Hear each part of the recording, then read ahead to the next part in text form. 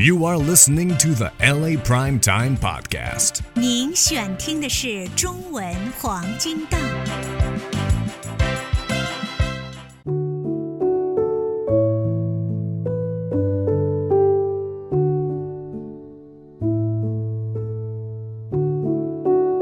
今天呢，要跟您说的是中国24个节气中的寒露。进入寒露之后呢，当然，天气就越来越冷了。我们看，在美国美东地区，很多时候人们已经看到说穿着大衣，还有穿着棉袄了。可是，在美西，我们洛杉矶，我们还在开空调呢。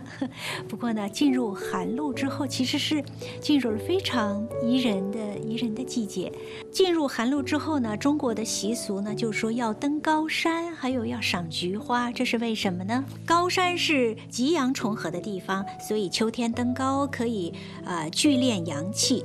从现代西医的角度来看，登高还可以增加肺活量，预防冬天得到感冒。农历9月呢是菊月，就是欣赏菊花，因为菊花是反季节的花，就是霜重越重的时候呢，菊花开得越加的艳丽。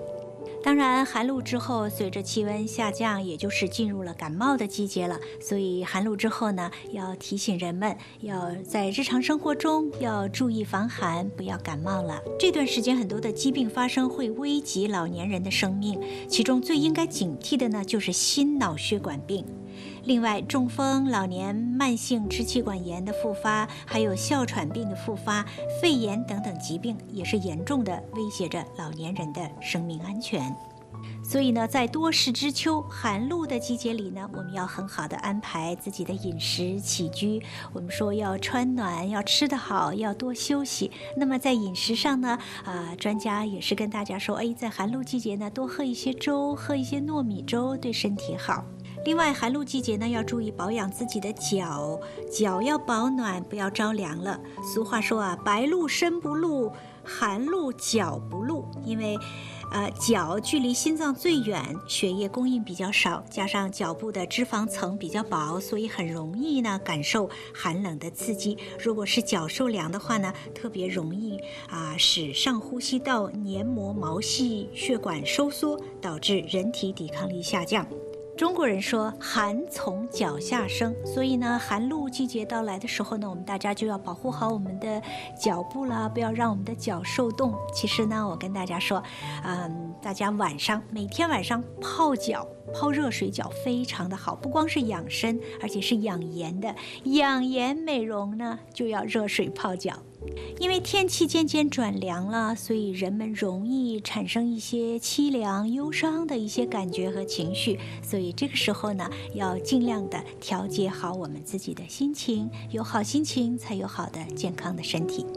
那么在饮食方面呢，其实专家也说，这段时间我们多吃一些白萝卜，因为吃萝卜就跟吃补药一样，很多人吃萝卜的时候呢，把那个萝卜皮削掉了，其实蛮可惜的，因为萝卜皮其实是非常抗癌的，所以多吃萝卜，尤其是越辣的萝卜呢越抗癌。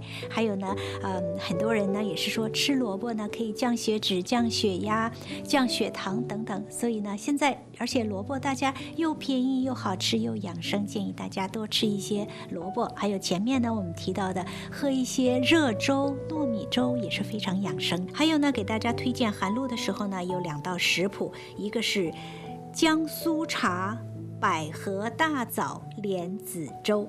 我们祝愿大家每天都生活的平安、健康和快乐。